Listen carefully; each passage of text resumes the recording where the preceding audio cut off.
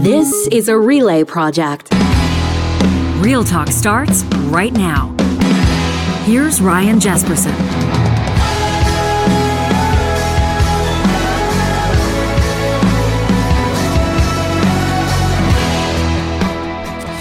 I want to welcome you to this episode of Real Talk.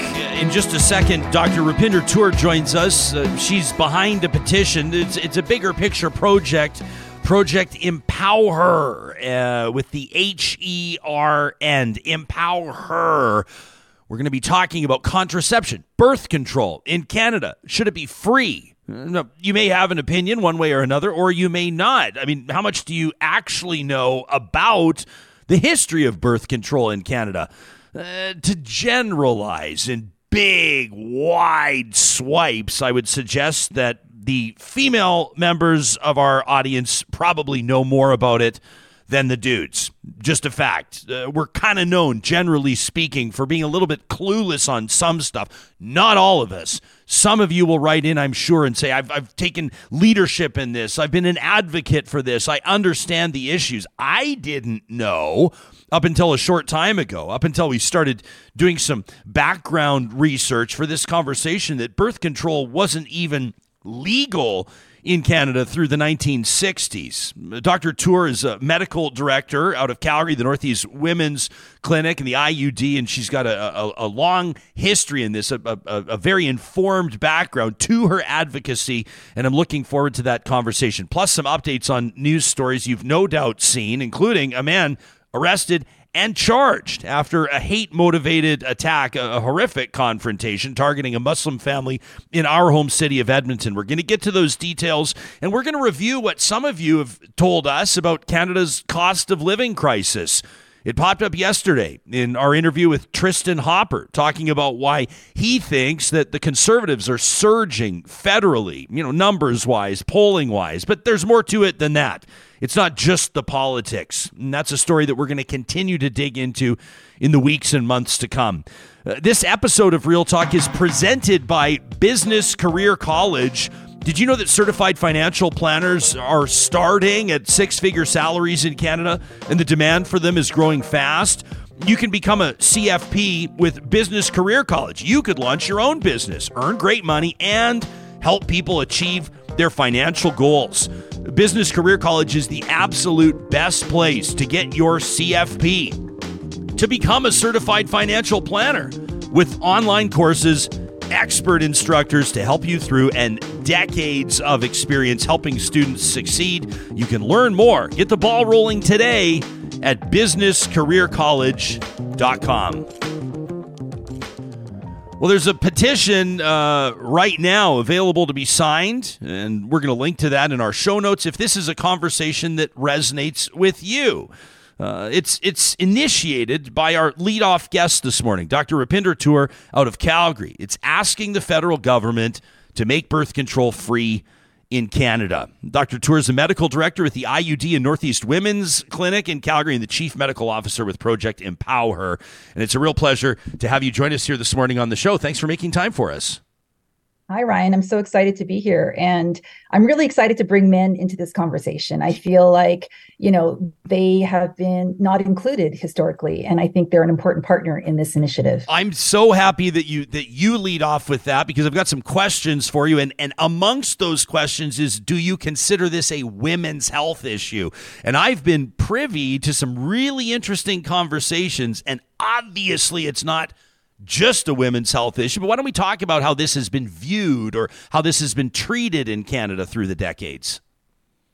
Yeah, historically, because, obviously women are the ones that actually bear the reproduction. It seems like, a lot of that responsibility has fallen on their shoulders. But I think, we've evolved as a society to really realize that, there are actually, two partners involved, and we need everyone involved. I think reproduction is something that doesn't just affect women. It affects individuals, it affects families, it affects society. So I think it's not a women's issue. It's not necessarily a men's issue alone. It's not a youth issue alone. It's a human issue because it affects all of us. Yeah, for sure. And I'm sure that there are a ton of compelling arguments, which I bet that you're you're going to make right here on this episode for this to be something that is treated as a societal issue, much like other health areas across the country. Why don't we talk just sort of a scene setter, if you could, about the situation right now in Canada with access to birth control? Maybe kind of a quick history lesson, if you don't mind. My understanding is it was decriminalized just before 1970. That's not forever ago.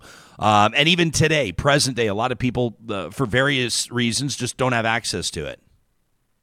Yeah, I mean, I think the history of birth control is so interesting. It's one of the few things that I think it's really under-recognized and under-celebrated as far as how much it's helped our society sort of move forward. So as you mentioned, birth control in Canada was illegal up until 1969. So it was just decriminalized just over 50 years ago. So we actually haven't been doing this for a long time. So we're trying to get it right. I think, we're obviously making moves forward.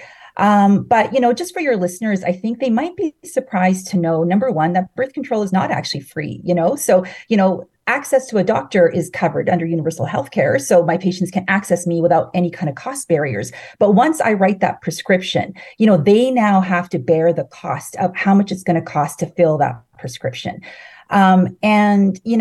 I really do see birth control as a public health issue. At least 90% of sexually active couples are not planning pregnancy. So, that's a pretty significant number of people in our society.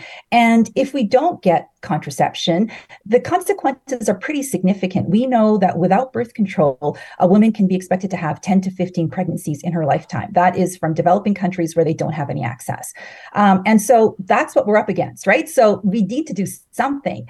40% of pregnancies in Canada are unintended, right? 1 in 5 pregnancies in Canada ends in an abortion. So I think there's lots of room for improvement. I think, if we really want to sort of make sure we help the health of our society, prevention is always going to be better. Unintended pregnancies cost Canadian taxpayers $320 million a year. And that's just direct healthcare costs. That's not including any kind of social subsidies for people who are having pregnancies when they're not intending them, but now they need support of, society to help sort of to raise that child. And keep in mind, when I'm telling you all these statistics, these are stories with the tears removed, right? I see these stories every single day in my clinic. And this is what's really driven me to sort of go and advocate for my patients. There's so many times where I have conversations with them and they're, these young women and girls, they're trying to do their best to, live that life of self-determination. And control of reproduction is really the first step, because oftentimes with a vulnerable, life is something that happens to me. I don't get to choose what happens. And oftentimes pregnancy is something that just happens to me. I don't get to choose it. And we want to change that narrative. And it's through contraception that can happen. But there can't be any barriers, because the people who really, don't want to be pregnant or can't afford the medicines are the ones that really don't want to be pregnant and it would really affect their lifestyles. And so you see this cycle of poverty that sometimes keeps continuing. And that's what's really driven my work, is some of the patients that I've seen and some of their stories. And, we just I think we can do better as a country, and we can do better for our women, girls, and for our families and our societies. Yeah, sometimes these sort of like, I don't know if I would go so far as to call it an epiphany, but it's not lost on me that we're talking to you about this in the midst of other ongoing conversations on the show about things like the cost of living crisis, about people, families, and individuals making very difficult decisions about where their money's going, about unemployment up, about utility costs through the roof. I mean, this all factors into it. Just curious, off the top of my head, have you been able to, you and your team, ballpark a figure of what it might look like in the federal budget? I mean, I guess technically this would also come down to the provinces, wouldn't it? Right? Like this Right. is a healthcare initiative. So some provinces may be more down with this than others. But if we say that unintended or unintentional pregnancies, cost the Canadian public $320 million a year, what would it cost, so to speak, to eliminate cost barriers for birth control? Yeah, I mean, what I like to call it, this policy, it's really an irresistible policy, because the benefits are just, across the board. So first of all, we talk about free birth control. Your listeners might be thinking, how much is that going to cost us now, right? And that's a really valid question, right? We have decisions we need to make as taxpayers as to where we want to put our money.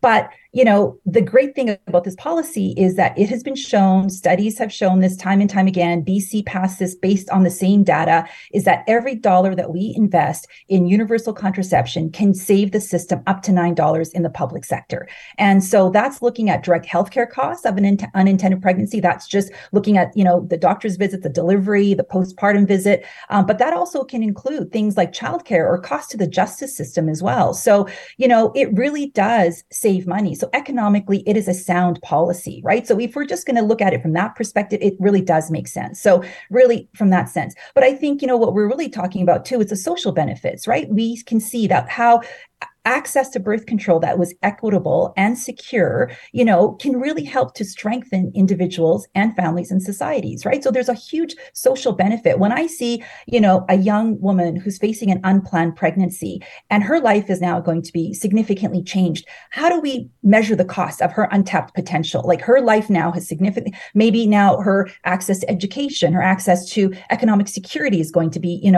compromised. Maybe, living the life that she wants, her happiness factor is going to be compromised, right? So I think, there's that social sort of benefit.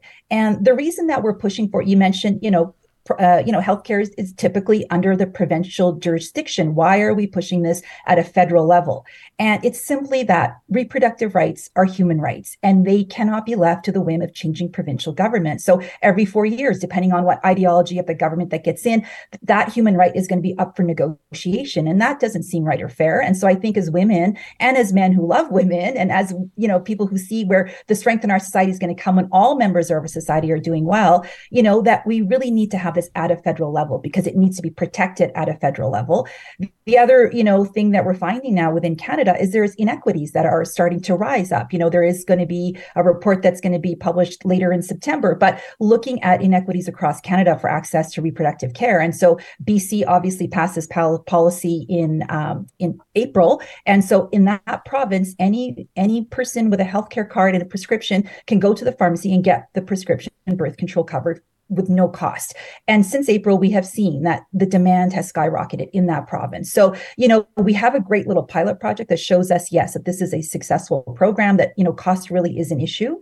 And so, we really want to push it at a federal level. And the other reason, we talk about, reproductive rights being human rights, and sometimes we get complacent, we get comfortable where we are, but all we need to do is just look south of the border, and we see that today in real time, these rights are being, access to, reproductive care is being restricted in the US. They are making policies to make that more and more difficult. And they're not the only country, right? There's just something that's sort of happening across the world. So I think, we need to sort of define ourselves as Canadians and who are we, and, and sort of put that into our policies.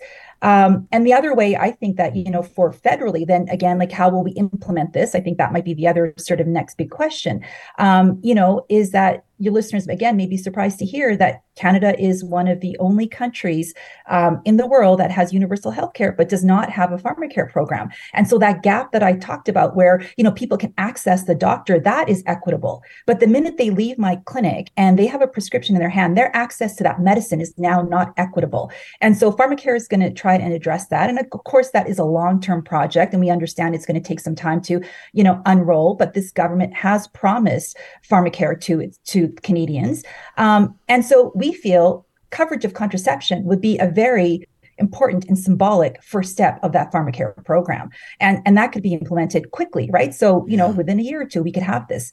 Well, and you could have a federal government too, like not to, I know you're like obviously a medical expert and a celebrated and award-winning one at that. I kind of cut your bio a little bit short and introduce you. You got this like long list of all these honors, and maybe I'll do that when we thank you for your time so people know who they've been hearing from. But my point being is I'd love to get into the politics of it a little bit with you as well. This is more like your personal opinion. So enter that conversation as you see fit or to the degree that you're comfortable. But I could see a federal government right now that's lagging in the polls, that's looking for support, that quite frankly is screwed if they lose the prop-up support of the NDP. And this sounds to me like a pretty good and doable first step that even if you're just being selfish and just being a political strategist, it seems like something that's doable. Dr. Tour, I appreciate that you're not just making this about the money, because the money's relevant and budgets are relevant, but that's not it. I mean, just even look at the name of the project, and we've punched the link into our live chat. It'll be in the show notes on the podcast and on YouTube, but projectempowerher.ca/ourvision. You can check it out. You write about empowering girls and individuals with the reproductive life plan.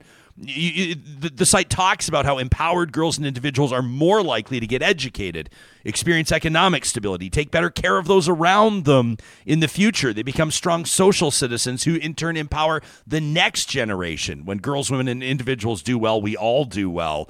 Where do you gauge public opinion on this? Like, do you think the average person goes, yeah, I'm okay with it, I don't know much about it? I mean, do you have people that are like, vociferously opposing it? Yeah, I mean, those are all really great questions. I don't even know where to start.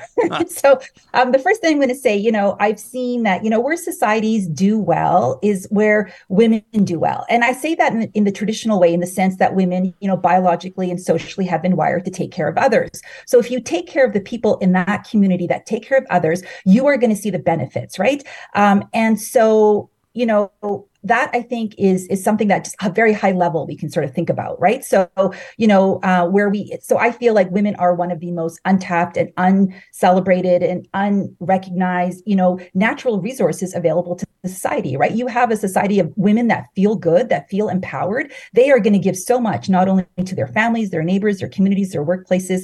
So, I mean, that's a very high level talk. But as a sort of, to answer your question about, political strategy, and if there's any political strategist listening to this, I'm going to tell you, this is an extremely popular policy.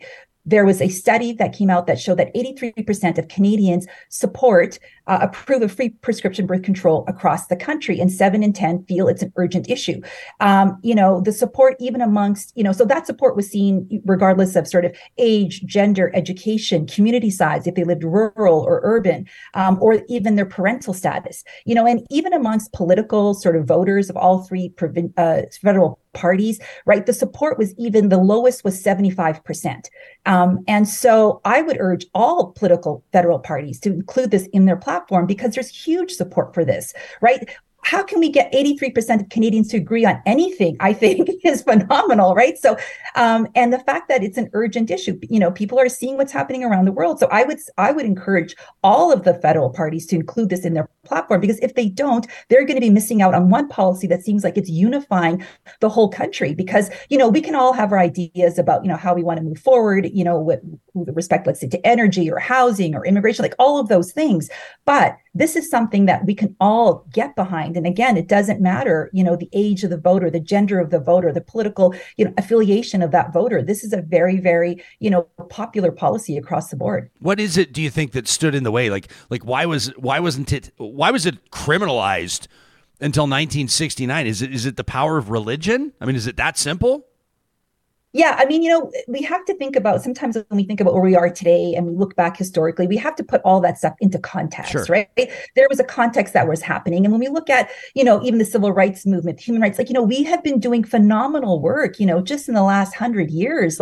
And so I know we're not there at perfection, but it's going to take efforts like this to really get people involved. And I do want to talk a little bit about the petition, because really this is the main avenue or the main venue where the public gets to vote or gets to put their word in, right? So because this policy has been talked about, it's been talked about at provincial levels, federal levels. Like I've heard this in conversations, different political parties in different provinces, tabling this. The Alberta NDP did talk about it here too. So, this has been going on. Conversation has been happening. But what we really need to think about is, where are we as a society, right? And where do we want to be? And I think we're due for a policy like this, right? When we look at a policy that's helped, women sort of, just equal the playing field for them, just not to put these barriers of cost for them to live this life of self-determination that people who can't get pregnant don't have to bear or often aren't involved with, right? That's something to really think about. And so I lose my train of thought sometimes. Oh, you and me both, Doc. You and me both. Thankfully, I have a million things to say, so I'll jump in here. I'm just taking a look at our live chat, and obviously people are very engaged in this subject, and people from all types of backgrounds and all situations. Anna says, my grandmother was not allowed to use birth control for religious reasons. After 12 children, including 3 sets of twins, she secretly started taking birth control provided by a neighbor. If not for her resilience, she was a teacher in a one-room country school who used the classroom to raise her kids while earning a living. Sounds like a remarkable person. Anna says she would have been nothing more than free labor for their farm. Yeah, pretty interesting. I mean, there's so many stories like that, to say the least.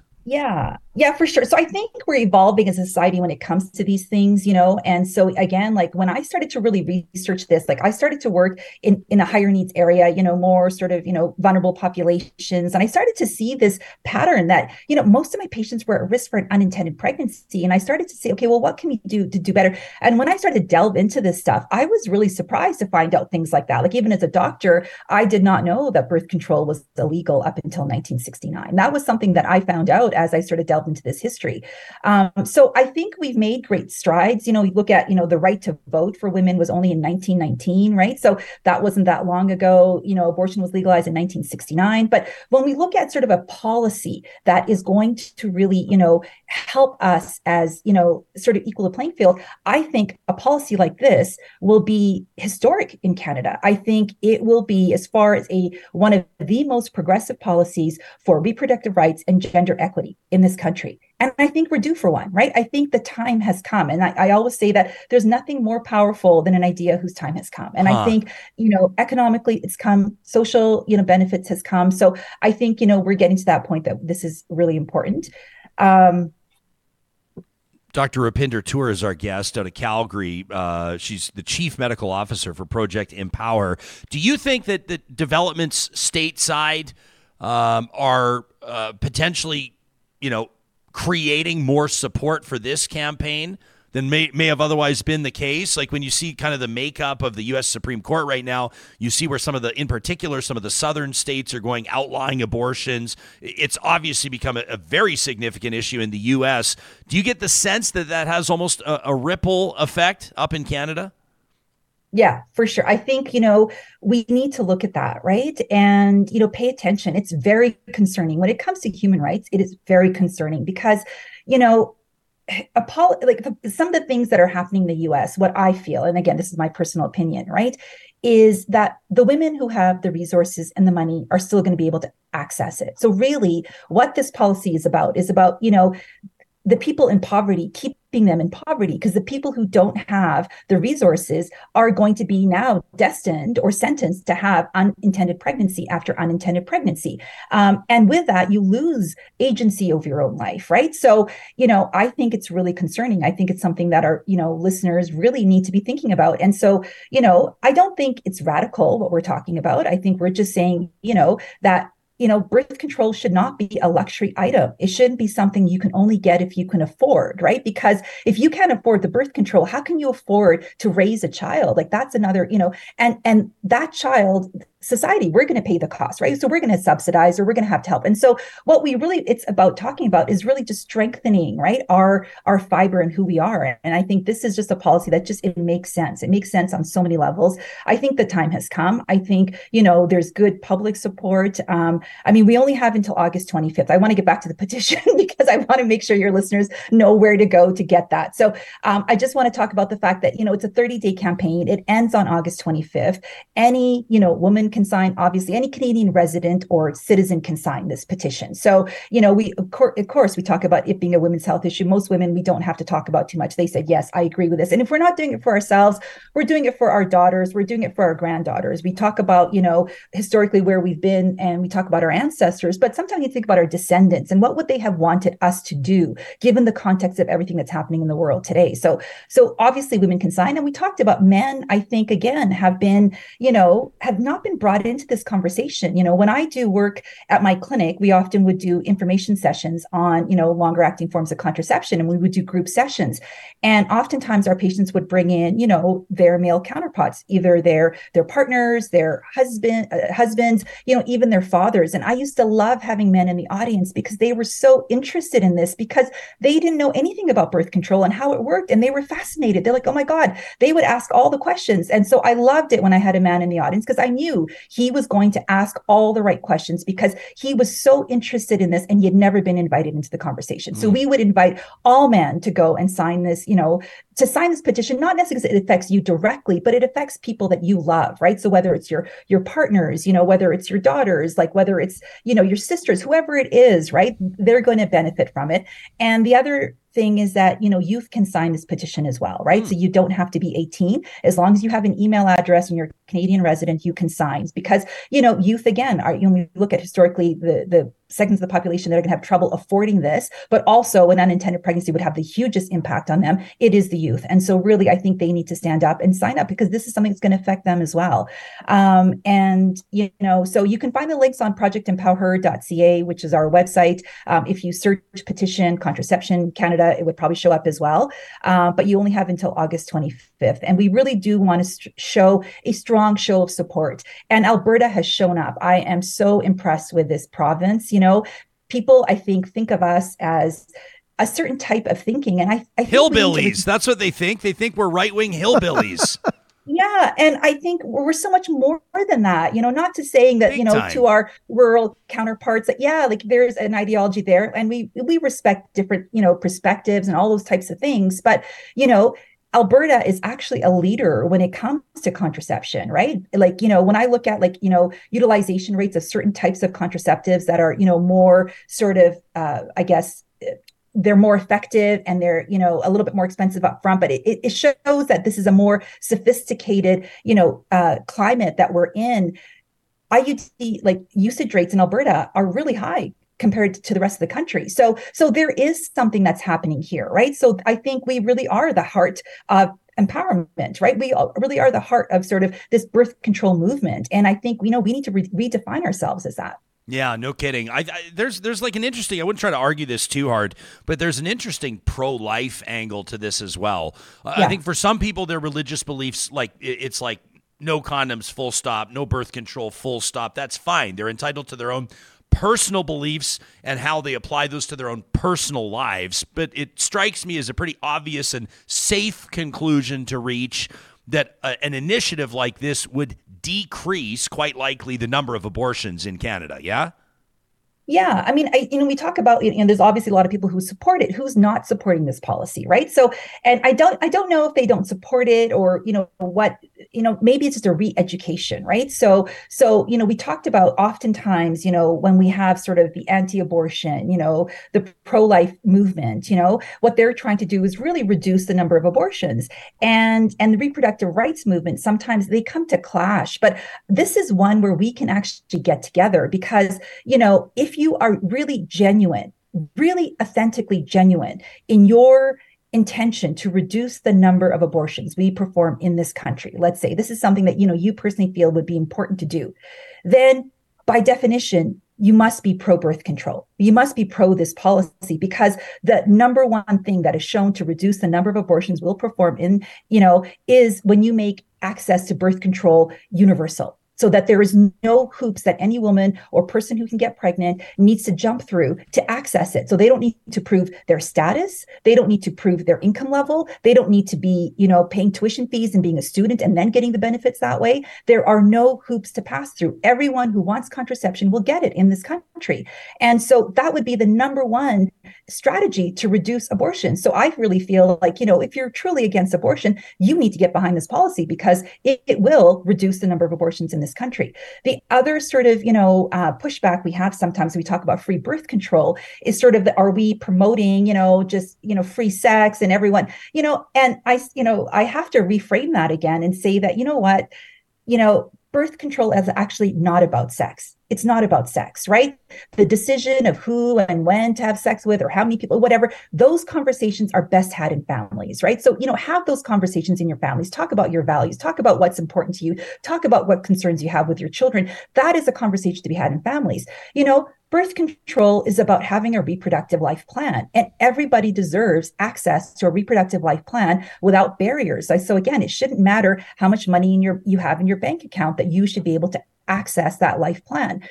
So I think we need to reframe that as that, birth control is just, I ask my patients these questions, when do you actually want to be pregnant? How important is it for you not to be pregnant until you're ready? So it becomes goal setting. And I'm telling you, for the girls and the women that live in vulnerable situations, they feel very disempowered. And even to ask that question, oftentimes when I ask, these girls who have these circumstances, they just look confused. And because nobody's ever asked them that question before.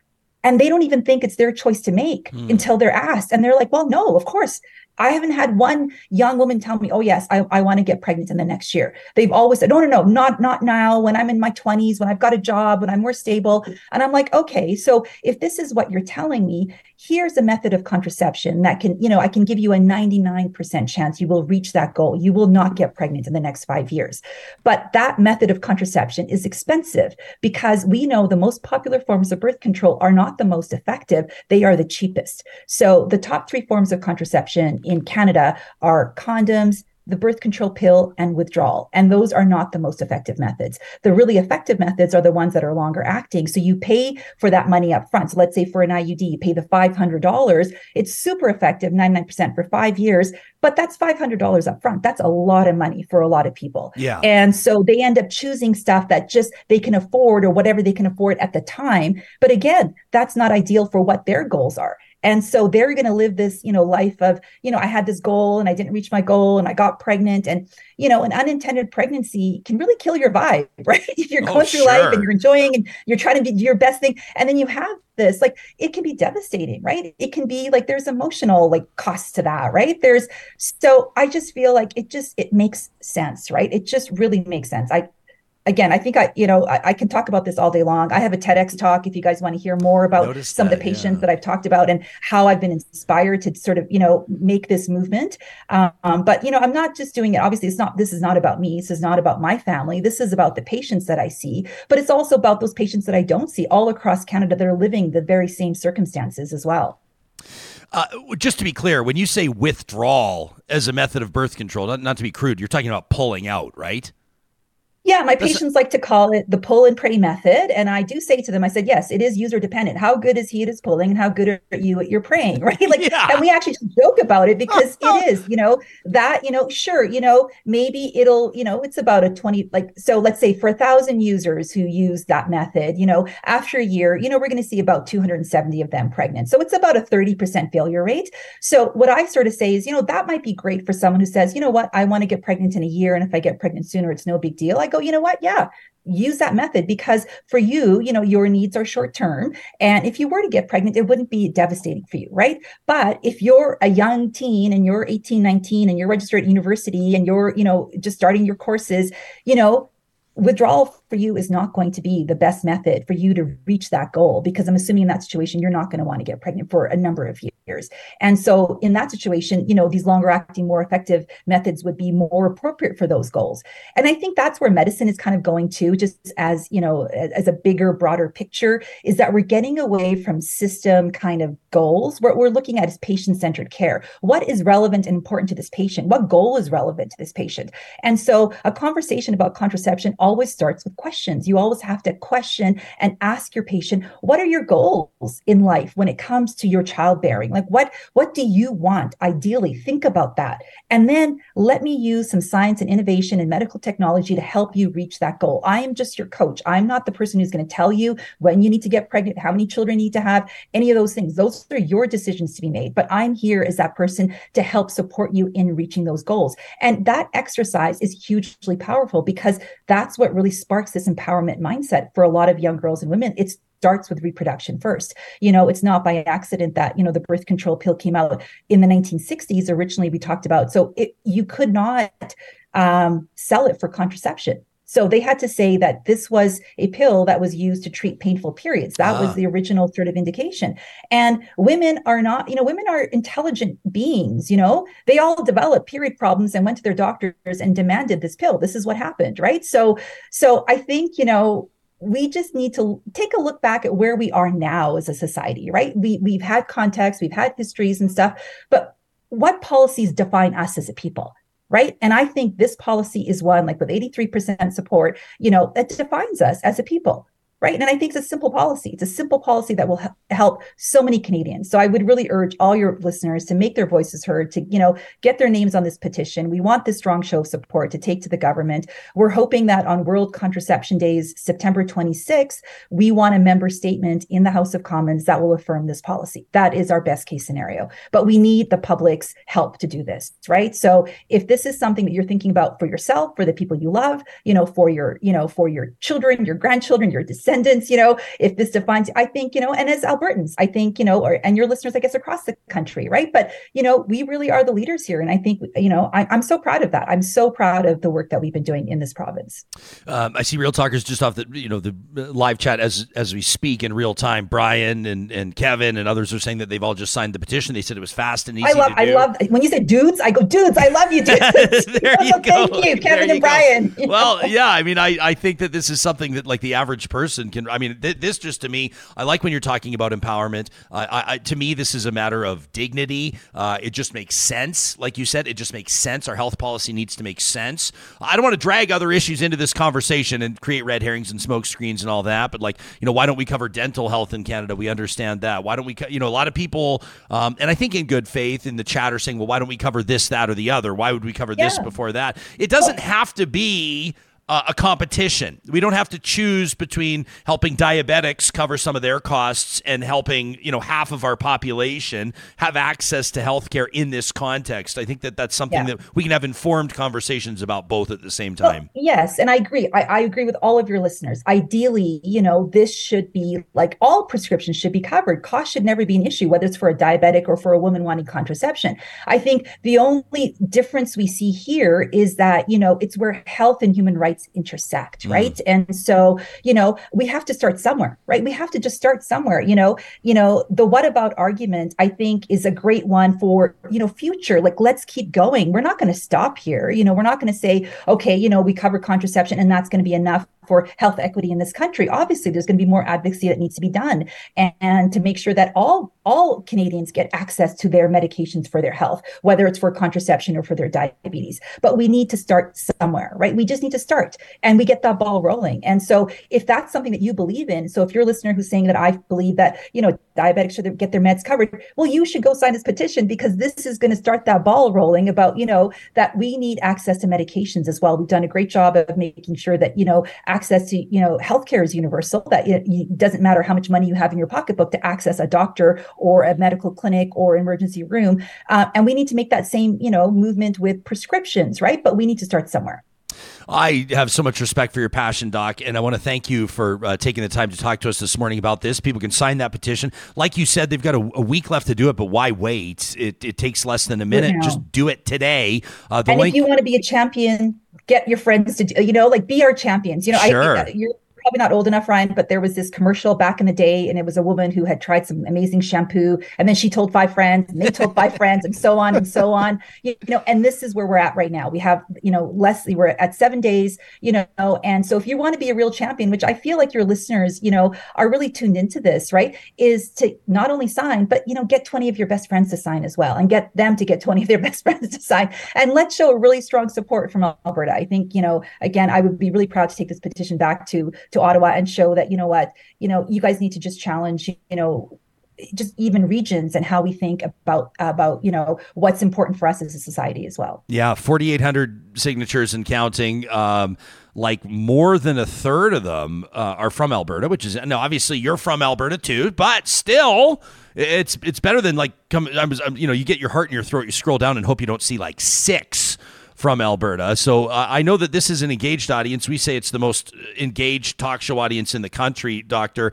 And I just want to let people know, so the link is in the live chat. It'll be in the show notes for the podcast and YouTube. And then even easier, if you're out walking your dog listening to this right now, just open up your phone, just Google petition E-4516. Petition E-4516, and it'll take you right to the page from there. All right, here it is. And it is a 2-step process. Sorry, I'm just going to say you register email, you'll get a link, and then and so once you link your email, that's when your vote counts. Perfect. Good stuff.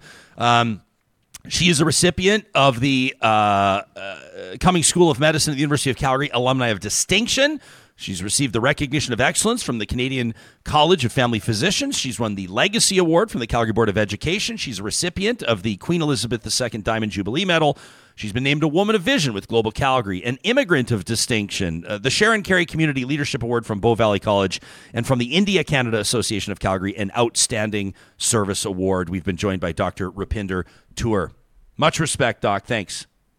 Great talking to you, Ryan. Yeah, you as well. Boom. I'm on board, 100%. How can you kind of like, and I understand, I don't want to say just like, how can you not be? Because maybe someone would have their own personal reason that this isn't for them and they're not personally going to support it. And that's totally fine. That's your right. That's your choice. But generally speaking, as a civilized, empathetic, forward-thinking, evidence-based society, which we like to think that we are in Canada most of the time, how could you not? It's crazy. And I'm just listening to her talk, and like, I'm not a doctor, and I had to kind of brush up on my sex ed skills before we had the good doctor on today. But like, guys, we should be supporting women not only with like reproductive rights and contraception, but in all areas, like just in a life journey, what women go through compared to men, like just emotionally, hormonally, their phases of life, pre-birth, during birth, postpartum, all these things. Like, we should be bearing the brunt of this, and it kind of pales in comparison what we have to go through. And I was just looking at some of the numbers. Like, we all know, like, sperm compared to eggs, like, the numbers are just way off. Like, women produce like 1 a month unless you're getting like hormone injections. Men, when we ejaculate, it's like anywhere from 100 to like 300 million or 30 million sperm. So like, we should be supporting them 100% on this, and letting them choose what they want to do with their bodies, when they want to have a kid, and they should be getting free contraception. Same way with menstrual rights. Like, I believe that stuff should be in every bathroom. I noticed free. some people that were like, commenting on that, everywhere. saying, tampons, pads, women's, like basically health supports should be covered. It should be like tissue paper. Like, why is it not? And 100%. I get the contraception is different. It's a pharmaceutical. It should be behind a counter, but this stuff should be accessible and free for all women. Right? Yeah. Hey, but it seems like this is an appropriate time. It feels like an appropriate time. We've had some of you reach out to us and ask if the show is going to comment or take a position on an on-the-record comment that was made by an Edmonton broadcaster on Mark Connolly's CBC morning show a couple of days ago. I'm talking about Jason Gregor, who's launching with some of his colleagues a new sports AM radio station. These were the guys that were basically all canceled. Well, that's kind of a loaded word to use right now, but their station shut down at TSN a while ago. The shows were canceled. They weren't canceled. The shows were canceled. Reason. They weren't canceled. Yeah. And so Mark Connolly, if you've missed it, I'm sure you did not miss it. I'm sure you've heard it. We did want to address this. Mark Connolly basically asks why there's no female hosts on the new sports station. And Gregor goes on this big, long answer. And I know that he's publicly stated he feels like people are taking him out of context. But basically, at the end of the day, he says that there weren't female broadcasters to consider in Edmonton. There really weren't anybody to hire. He's hired women in past, but at this point, it just wasn't there. And he's heard from people that women don't need to hear their sports from a woman. So, quote, it doesn't matter. Which those three words, it doesn't matter, are the ones that will haunt him. And kind of tough timing with the launch of this radio station. So I'm not going to sit and comment on it. I'll have my own thoughts on it, but I do want to let you know that next week on Wednesday's show, that's August 23rd, and there's a reason for the delay. Claire Hanna is going to join us. She's former, by the way, member of Team Canada's women's volleyball team, and she's now killing it in broadcasting with TSN out of Ottawa. She's currently she's over in Australia right now, so the time zones are kind of messed up, but she's covering the FIFA Women's World Cup. Claire's going to join us next Wednesday, and we're going to talk about it. We're just going to have a real conversation about what it's been like for her, trying to forge her path in broadcasting, and what she's noticed around her, what it's like to be around male athletes, what she makes of the comments, and we encourage your feedback on that as well. So it is on our radar. That is a story that we're happy to talk about. I know that some of you, it may not make us some friends in Edmonton, but it's certainly a legitimate conversation to be had, and now feels like the right time to talk about it. We're going to update a couple of other stories that are on our radar in just a second. I wanted to let you know that this show is supported by our friends at California Closets. When you think of California Closets, you no doubt are well aware of their reputation. Maybe you have a friend or a family member that started with a free design consultation with them and saw it all the way through to completion. Custom closets, storage solutions for the entire home, absolutely stunning craftsmanship, a total game changer. Well, we wanted to let you know that California Closets is now doing more and more work in folks' garages, kind of the overlooked part of the house, if we're being honest, right? I mean, if your garage has looked like ours is a bad example, Johnny, because our garage is just a bar. But a lot of people's garages are, I'm talking about my buddies here. You know who you are. You got extension cords all over the floor. You got your summer tires leaning up against the wall, which is kind of by the kids' inflatables and floaties. If you're going to go to the beach for the weekend, you're looking for it in the garage, but you can't find it because it's behind the jerry cans. And by the way, where are the batteries for my drill? Why not make the workhorse of the home work for you? Have a custom designed garage storage cabinet and more built by the team at California Closets. You can get a free consultation today. It all starts at californiaclosets.ca. Our friends at Grand Dog Essentials, quality raw food. They were at our house just yesterday, John, delivering Moses's food. We get deliveries every single week or every second week whenever we need it. From this team, you can have the same experience if you live in Calgary, Edmonton, Central Alberta. Weekly delivery to those metro areas with minimum orders of $50. Why do we go with Grand Dog Essentials quality raw food? Why am I so proud to talk about them to you? Why do I encourage you to check out their quality raw food? Because we have seen the health impact of their products. We have seen the results, the proof of performance with our beloved family members, Moses and Monroe. You can go to the Shop Now link and check out their supplements. We're using Lion's Mane mushroom extract for Monroe, our lab. We're including it in her rotation to help ease her anxiety. Monroe really deals with anxiety. Just a beautiful, beautiful pup. And we're finding that the Lion's Mane organic mushroom extract, while a gut-friendly source of fiber that also provides benefits for senior dogs and overweight dogs, is really helping Monroe with her anxiety. You can check it out today at granddog.ca. If you're more focused right now on feeding the humans in your family, our friends at Friesen Brothers want to put a couple of things on your radar. Number one, new peach pies. This is the time of year where you don't want to mess around and wait. Don't delay your experience picking up a peach pie from our friends at Friesen Brothers. This is their latest masterpiece. You can check it out at Friesen.com. That's Freson.com. That's their website I'm showing you. Handcrafted peach pies, baked fresh daily, using 100% real peaches, nothing out of the can. Come on. And 100% Alberta flour as well. The ultimate treat to savor as summer winds down. There's more information at Friesen.com/pies. There's got to be vegan vanilla ice cream, yeah? Of course, yeah. Are you an ice cream on the peach pie guy, or are you just a straight up peach? A scoop of ice cream? You got to have vanilla bean on. ice cream, right? I don't even know why I asked that question. It's so obvious. Friends, we're almost ready to reveal to you our backyard makeover. Our friends at Eden Landscaping have done a remarkable job bringing our outdoor space to life. You can follow my wife, Carrie Skelton, on Instagram to see almost daily updates in her stories. It's been amazing dealing with this custom landscape builder. More than 20 years of on-the-ground experience in Edmonton and area. Our family's probably a lot like yours. I don't know your situation, but this is something that we took very seriously, something that we planned for a long time, something that we financially prepared for a long time. Now to see it all coming together, I can't even describe the feeling. Whatever your custom landscaping needs are, whether it's stone and woodwork, whether it's retaining walls, maybe a water feature, maybe you need some lighting, some accent lighting out there, front yard, backyard, or maybe it's just practical stuff like irrigation and drainage. They do it all at Eden Landscaping, and you can find them online at landscapeedmonton.ca. Attaboy. I love Stephanie here. She's like, Ryan, you just mentioned walking your dog. I am literally listening right now while walking my dog. I love that. She's maybe streaming the live audio on the Mixler audio app presented by California Closets. Stephanie, shout out to you. That's great. We are paying attention to a couple of stories, and some of these are quite frankly gut punches. Mm-hmm. And we wanted to update a story. This was one that was making national news, and for all the wrong reasons, out of our home city of Edmonton. Earlier this week, Edmonton police had asked the public for assistance in identifying a man that, as you're about to see, we're going to show you some of the video, so this is not appropriate for kids. We're going to show you what a portion of what a Muslim family endured when a 29-year-old man, we know who he is now, basically absolutely verbally assaulted them and then exposed himself. There was a minor present, by the way. He exposed himself to a child, and he's now facing charges. But in case you're one of those that don't know what we're talking about. Here's what went down in Edmonton last weekend. Get the fuck out of here! Take a video, yeah, take a video. Yeah.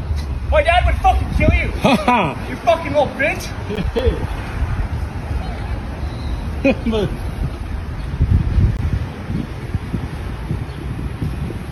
Picture my ID, you fucking get a picture of my fucking ID, you little bitch! You little rat ass bitch! Go fucking tell the police! You fucking act all tough, then fucking Just go one back to your second. fucking country, you fucking one loser. second. I'll Fucking show you. brown ass little bitch! I'll show you. Get the fuck out of here! I'll show you. This is our friend.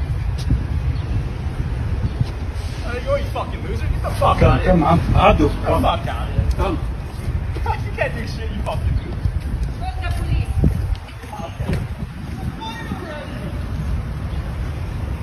خلاص بابا خلاص تعال Get the fuck out of here! I'll show you. I got you on the video. I وخر got وخر you. خلاص خلاص I got خلاص you. Yeah, look at my fucking I got you. All right, so that's the point where they let him know that they've got him on video, and he exposes his genitalia to them. The family telling people in that video, by the way, was courtesy of the Instagram account Yeg Wave. That seems to get like all the video of all this kind of stuff in Alberta. They don't these need us days. hyping them up. They got it. Yeah, but I want to credit it where credit is due. The Edmonton police have confirmed that 29-year-old Thurman Britsky has been charged with 3 counts of uttering threats as well as an indecent act, and the EPS Hate Crimes Unit is also recommending that Section 718.2, this is the Criminal Code of Canada, be applied in this case, allowing the courts to consider increased sentencing when there's evidence that the offense was motivated by hatred. The complainants, this family, have been offered support through EPS crime and trauma-informed support services. This reportedly all started, this family minding its own business, the mom in the family wearing hijab, and that's apparently what set this guy off. Yeah. He referred to them as effing Muslims, at which point the man started recording the video, and then that's a portion of that video. It goes on from there that we showed you there. So all I have to say about this is, number one, you look and you see a situation like this, and number one, the guy's got a lot going on, obviously. The guy references, number one, my dad would kill you. The guy's 29 years old, kind of using the playground stuff. Like, my dad would beat you up. My dad can run fast. My dad would kill you. But the anger there, the seething anger that this guy feels, no wonder that family started recording. Yeah. And I would suspect, based on some emails that we've received to this show, not exclusively from Muslim members of our audience, but many of them over the past 3 years. Tragically and very unfortunately, this is far from an isolated incident. Oh, no. And not just in Edmonton either. No. We've seen families targeted and killed. I think of the van attack in Eastern Canada and Ontario. This is something that needs to be taken deadly seriously, and I'm grateful that the Edmonton police took this as seriously as they did, and I am grateful that members of the public, the EPS on Monday put out the plea to the public to let us know who this guy is. On Tuesday, they made the arrest. Despite his best efforts to scrub his social channels, you won't find him online. I don't know what else there is to say about this except for Buddy fucked around and he's about to find out. Well, you got to throw the book at him. And like you're saying, this stuff used to happen in dark corners and at night and at bus stations. And now this is someone obviously out for a run in the morning, early afternoon. Like, this stuff is just happening, a block off of White Ave or in downtown in broad daylight in the public. It's pretty disgusting. I mean, we wanted to talk about it, but again, there's not really a second opinion to take here. This is totally disgusting and scary. There was a minor there, and he shows his penis. Like, I mean, what I think he'll probably wind up on a sex offender registry for that. He's ruined his life. This is something that any time that anybody Googles this guy's name, this is the very first thing they're going to find. And I don't feel sorry for him one bit. No. And I think that, we don't necessarily sometimes on this show, to state the obvious and then we can move on. Not everything that we have on this show is a debate or hashing out both sides. No. Sometimes it's just us taking a position on something and ensuring that it sees the light of day. Yeah. Even if this wasn't racist, if it was just like someone berating someone and then showing their Like it's still it's the worst thing I've seen in a while. He ticked all the boxes. All the boxes. Like he's racist, he's homophobic, he's Islamophobic. There's kids there. There's kids there. Like he basically ticked all the boxes. This 29-year-old did. Thurman Brightsky. A lot of you are saying that I'm not sure that this guy's dad's actually going to be proud of him at all. Yeah. Ryan says your dad's probably actually pretty embarrassed of you, bud. We talked yesterday, and this cost of living stuff. It kind of weaves in on a couple of different fronts, and I'm grateful that Dr. Tour brought that up today because this is something that's becoming more and more relevant to Canadians of all demographics. Like we're talking young people, we're talking retirees, people living in cities, people living in more rural communities. Yesterday, we talked to Tristan Hopper of the National Post, why he thinks that Pierre Poilievre is enjoying such a surge in popularity. You can check out that interview. That was just yesterday. That was the 16th, or August 16th episode of Real Talk. He talks about how more and more young Canadians, let's say under the age of 25, are starting to consider more conservative approaches to governance, more conservative policies on things like finances. And I know we're going to get messages from some of you that say, look at this, we got conservative governments that spend bigger than liberal governments, and we got conservatives running deficits, and we can get into all of that. But the party, and it's worked for decades at a provincial and federal level, parties have established themselves, conservative parties, that is, as the better equipped to deal with or to manage your finances. And people buy into it. I mean, in the most recent provincial election, we heard people talking about, I like where the NDP stands on this, but I just don't know where the economy's at right now. I think we got to go UCP. And that's like the biggest thing. That's like the biggest objection, probably, that the NDP in Alberta and the other opposition parties that are not conservative in other provinces have had to fight against. Well, now the federal government's in the same situation. And the Trudeau Liberals have they've got a number of real issues on their hands, and that's one of them. It even came up yesterday in our conversation with Mark Doran. I mean, we're talking about wind and solar. We're talking about Alberta's energy future, Canada's energy future. What a great conversation that was. Hey, why don't we go to the wake-up call? This was like 30 seconds from Mark, who's the founder of the Polluter Pay Federation. He's talking about orphan wells, oil and gas infrastructure. And this is a guy, by the way, that came on and planted his flag. In the first 5 minutes of the interview, he says, I love oil and gas. He's worked in oil and gas for decades. But he gave us a reminder, and it was a bit of a wake-up call, to be honest, about how much aging infrastructure there is underneath us everywhere. Back to back, you've said on this show, I love oil and gas, and you've said our oil and gas is not ethical. It's true. I mean, I love the industry. That's real talk. Here's the other thing. We've got 460,000 holes in the ground in this province that penetrate groundwater. Most of them are going to leak gas to atmosphere in the future. We talk about removing concrete from the base of wind turbines, but guess what? We've got oil well cement that's not going to last in these wells, and pipe that's going to corrode away in these wells. And there's lots of urban wells, at least 1,400 in town. There's hardly any town or city in this province that doesn't have oil or gas in it at one point. So we've got these abandoned wells, and abandoned means sealed and no longer productive. They're in our backyards, they're in our school playgrounds, they're in our fields, they're in our parking lots, and most of them are leaking.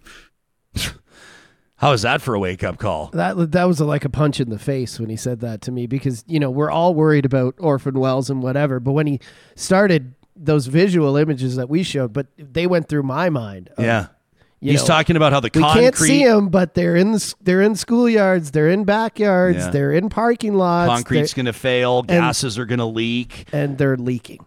So it's prompted more and more people, I think, to start taking a long, hard look about what is going to power our society moving forward. And obviously, the tone, the message that the Premier of Alberta, Danielle Smith, is taking is accurate. Alberta will need natural gas, especially with phasing out coal-fired power. And I think that conversation to a certain degree is becoming obfuscated. Like people are being tricked, or some people are being tricked into thinking that they have to choose between a reliable source of energy through the year, natural gas, and wind and solar, which is not the case, obviously. And we've done a ton of shows on this, and people can check them out. But there were numbers released by the Consumer Price Index yesterday that we can't ignore, and we wanted to show this to you, Real Talkers. This is from Andrew Friesen, who's a data scientist.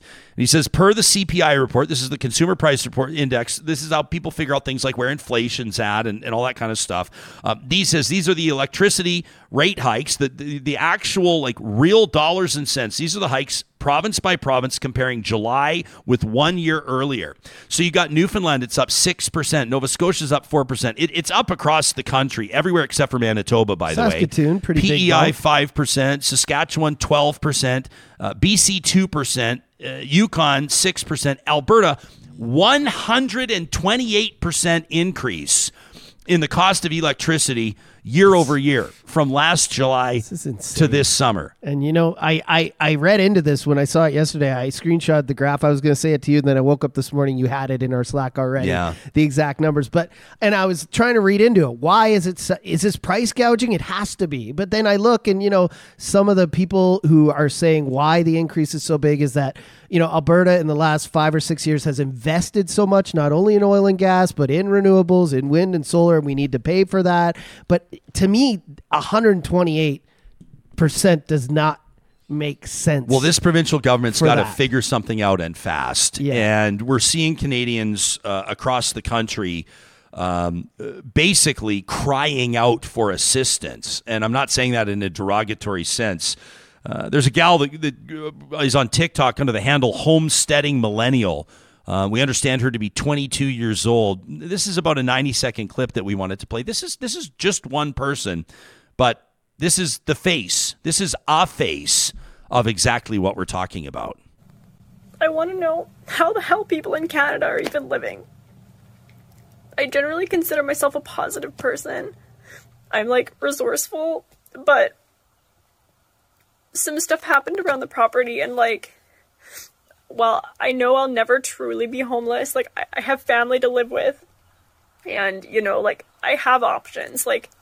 I'm luckier than a lot of other people, but how the hell is anyone existing in Canada?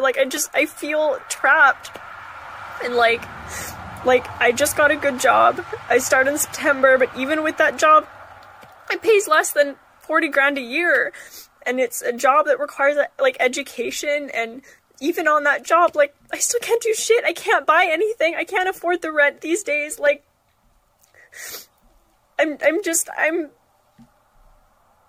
feeling so much despair, and I know I'm normally really, really positive, but I'm just how is everyone else, and are you okay? Because the answer is probably no.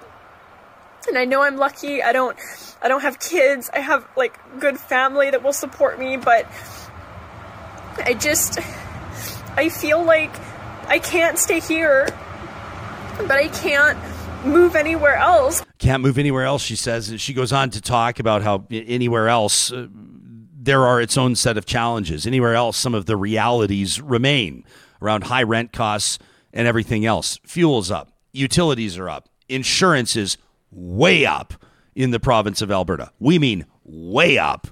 And it's impossible, I think, not to be moved by that person that's on TikTok. If you want to shoot her a note, send her a note of encouragement. She's at Homesteading Millennial. And she's getting a ton. Yeah, it's on TikTok. It's on Instagram. It's on Twitter. That's desperation. I'll never call it X. It's on Twitter this morning when I wake up. But, man, you watch her talking. And, some of the comments are well, you got to pull up your bootstraps, and, you shouldn't have got a liberal arts degree. They don't even know what her education is.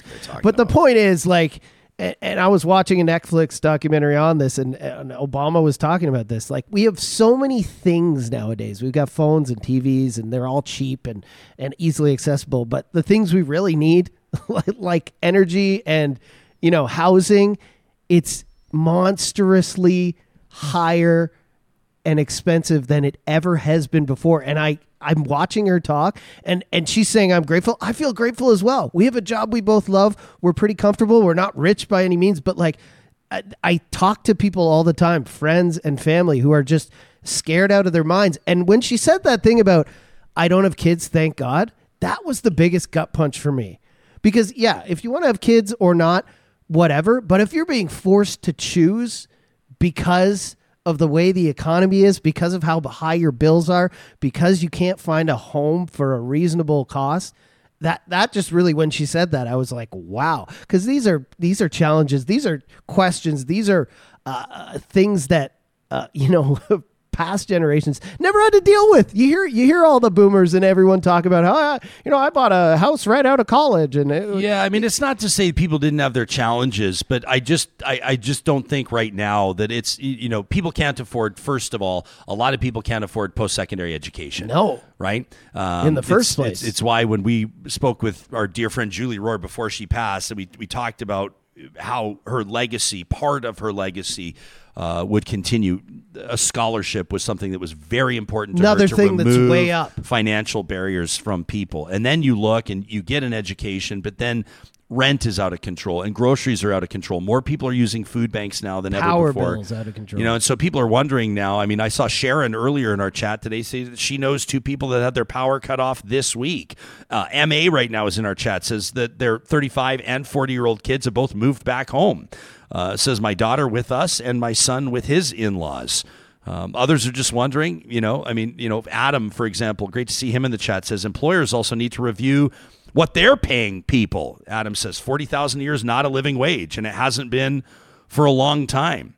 Ryan's wondering, why are food prices continuing to rise in Canada? I mean, these are questions that we endeavor to ask on this show and to find answers to. I found that like earlier this week, it kind of sucked, as a matter of fact, to figure out, why are electricity prices so high? And we talked to an expert, and we find out that basically there's absolutely nothing that anybody can do about it. The prices are high because big corporations are making those prices high, and because nobody's holding them accountable. It's really scary. And Ben in here says, age-old question, why is everything up? Yeah. And then I get it. Inflation, things are always going to rise in price. But the correlation between like a living wage and the prices going up has gotten way out of whack. And like I said, it's not just listeners. I know people, like you just said, who are like, man, I can't pay my power bill. I'm going to have to get a late charge. I'm going to have to wait another 2 weeks. I can't afford a house, but I have 2 kids and we live in a small townhouse. People and are we making need a tough bigger choices, home. man. And, we need a bigger car. We need an SUV or a minivan, and we've got, a sedan, and nobody can afford any of it. Yeah. We're in part talking about this because we want to remind you that this is an opportunity, this show, this community for you to get your message out. We want to know how you're approaching this, how you're managing this, how this is impacting you. What are the real life, real world stories? We've got an email here from Brendan who wrote in, who's talking in particular about this moratorium on Alberta's renewable energy sector. But he's talking in part about what it's doing to people's jobs. He's talking about the fact that a lot of people, this is going to mean unemployment for them. For a lot of people, this is loss of opportunity. These are people, skilled tradespeople in many circumstances, that have probably been looking for something stable for a long time. And it's yet another kick in the teeth. But we cannot ignore and will not ignore the fact that nobody in Canada is even close, no other jurisdiction, to Alberta's skyrocketing energy costs, the electricity costs in particular, up nearly 130% in 1 year. That is 10 times the next closest province, 10 times the second place. And this is not a list that you want to be first place on. Talk@RyanJesperson.com is where you can send us an email. These conversations are presented by Real Talk sponsors like our friends at the Dairy Queens of Northwest Edmonton and Sherwood Park. And because of the weather, because of how beautiful it's been, and because of Miracle Treat Day on August 10th, we've spent a lot of time talking about blizzards. But I want to bring this back. Bring it back. I want to bring it back to the signature stack burgers. Nobody in quick service restaurants does burgers better than Dairy Queen. And in particular, my recommendation today is the Bacon 2 Cheese Deluxe. It's the double DQ signature stacker featuring 100% seasoned real beef patties, topped off with 2 different types of perfectly melted cheese, applewood smoked bacon, tomato, onion, lettuce, pickles, ketchup, and mayo on a soft and toasted bun. This is the burger that will turn your day around, I guarantee it. And you can find it at the Dairy Queens in Palisades, Nemeo, Newcastle, Westmount, and Baseline Road. Hey, if all this talk about employment has you thinking about making a move, or maybe you've been pounding the pavement looking for work for a while. If you're an electrician, or if you're an apprentice, or if you're just a self-starter with a history or big potential in sales, Kubi Renewable Energy would love to hear from you. You know Kubi, a full-service contractor for residential and commercial solar power systems. Well, they're currently hiring right now to add to their installation team and their sales team. They're working in BC, Alberta, Yukon, Northwest Territories, Saskatchewan, you name it. Commercial, residential, industrial, agricultural.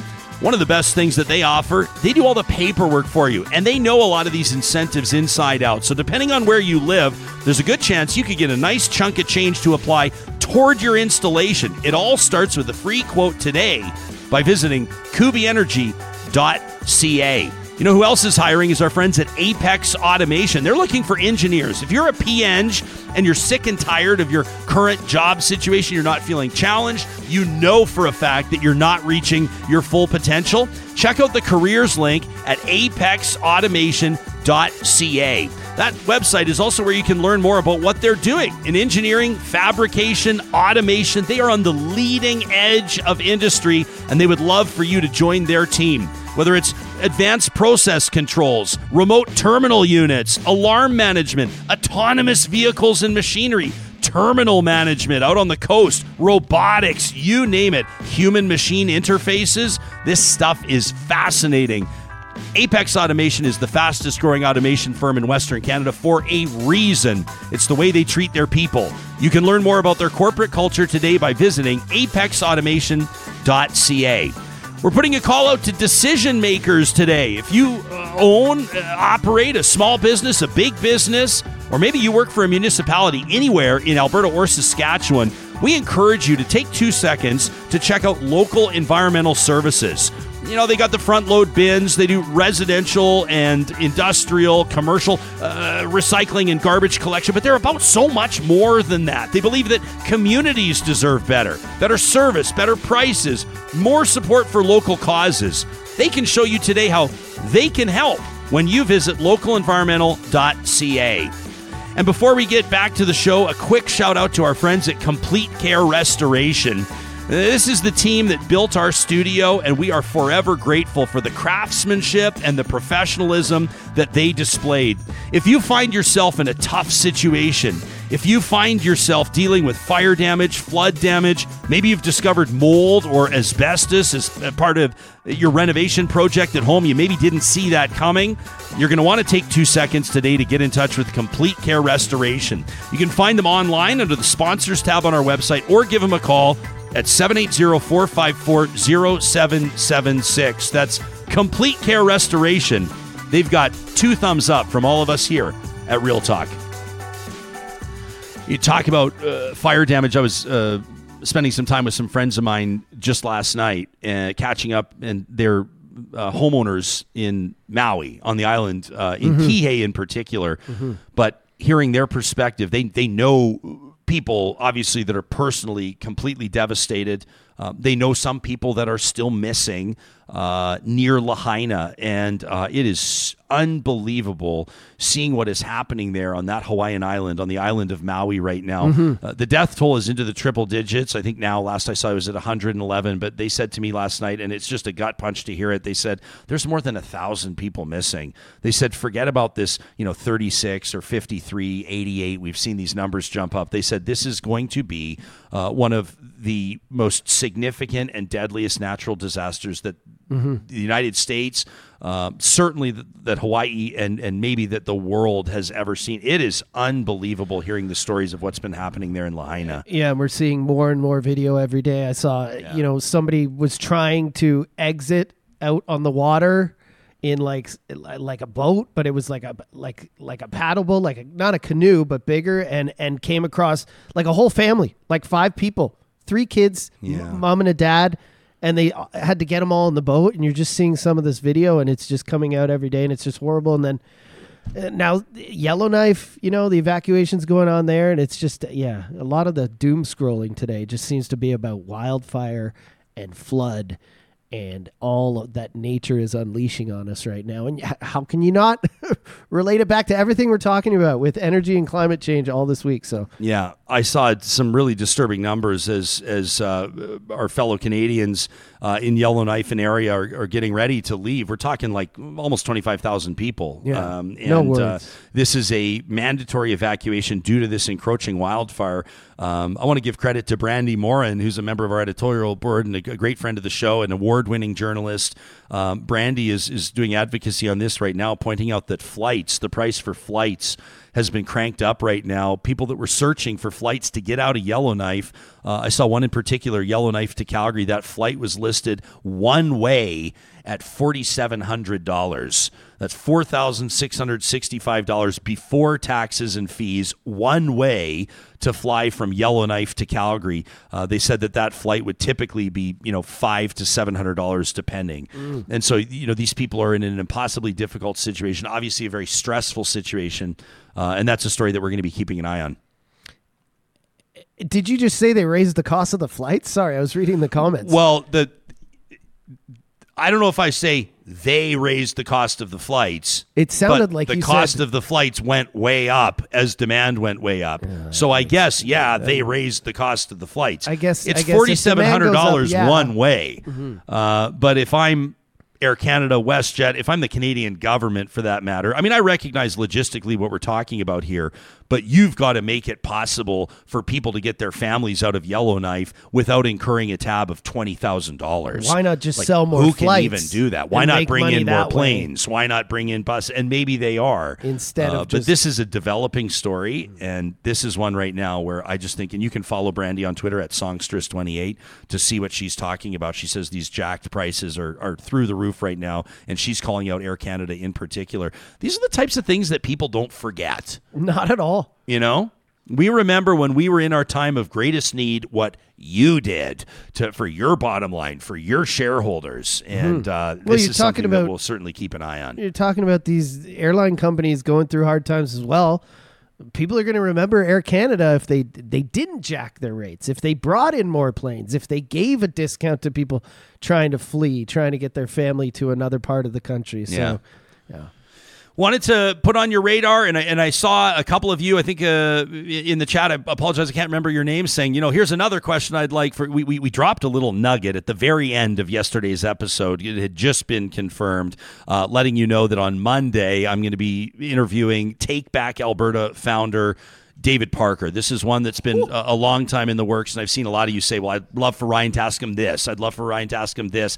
I have a list of questions. You remember back in the day in school, Johnny, we had foolscap. Yeah. Remember there was like the regular paper, and then there was foolscap. I think I could do like 2 pages back, front and back of foolscap of questions for this guy. It's going to be an interesting conversation. I'm looking forward to it, and you can let us know what you would like to hear from him. We're going to do our best to fit in as many questions as we can and try to get to know a little bit what makes this guy tick. He's kind of the mystery man. He's like the Wizard of Oz behind the curtain. They claim, Take Back Alberta does, that they got rid of Jason Kenney. They claim that they installed Danielle Smith into the office of Premier and that they're, well, I'm not going to speak for him. We'll see what he says. That's coming up on Monday's Real Talk. Also wanted to let you know, coming up on Tuesday's show as we say goodbye today, also want you to circle your calendars. Paul McLaughlin's going to be joining us. He's the president of the Rural Municipalities of Alberta. That's the RMA. They've got a different take than a lot of others on this moratorium for wind and solar. Again, I won't speak for Paul, but he's probably going to come on here and say that it's a good thing. We'll ask him why.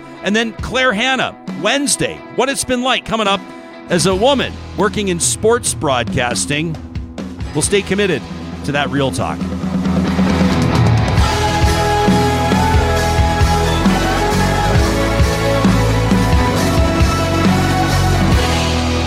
Real Talk is hosted by Ryan Jesperson, executive producer Josh Dunford, technical producer John Hicks, general manager Katie Cook-Chivers, account coordinator Lawrence Derlego, human resources Lena Shepard, website design Mike Johnston, voiceover by me, Carrie Skelton. Real Talk's editorial board is Supriya Dwivedi, Ahmed Ali, Brandy Morin, Ann Castleman, Corey Hogan, Harman Kandola, Catherine O'Neill, and Chris Henderson. Member Emerita, Julie Rohr. Real Talk is recorded in Edmonton, Alberta on Treaty 6 territory, the traditional and ancestral territory of the Cree, Dene, Blackfoot, Saulteaux, and Nakota Sioux, home to the Métis settlements and the Métis Nation of Alberta. Real Talk is a relay project. For more, check out ryanjesperson.com.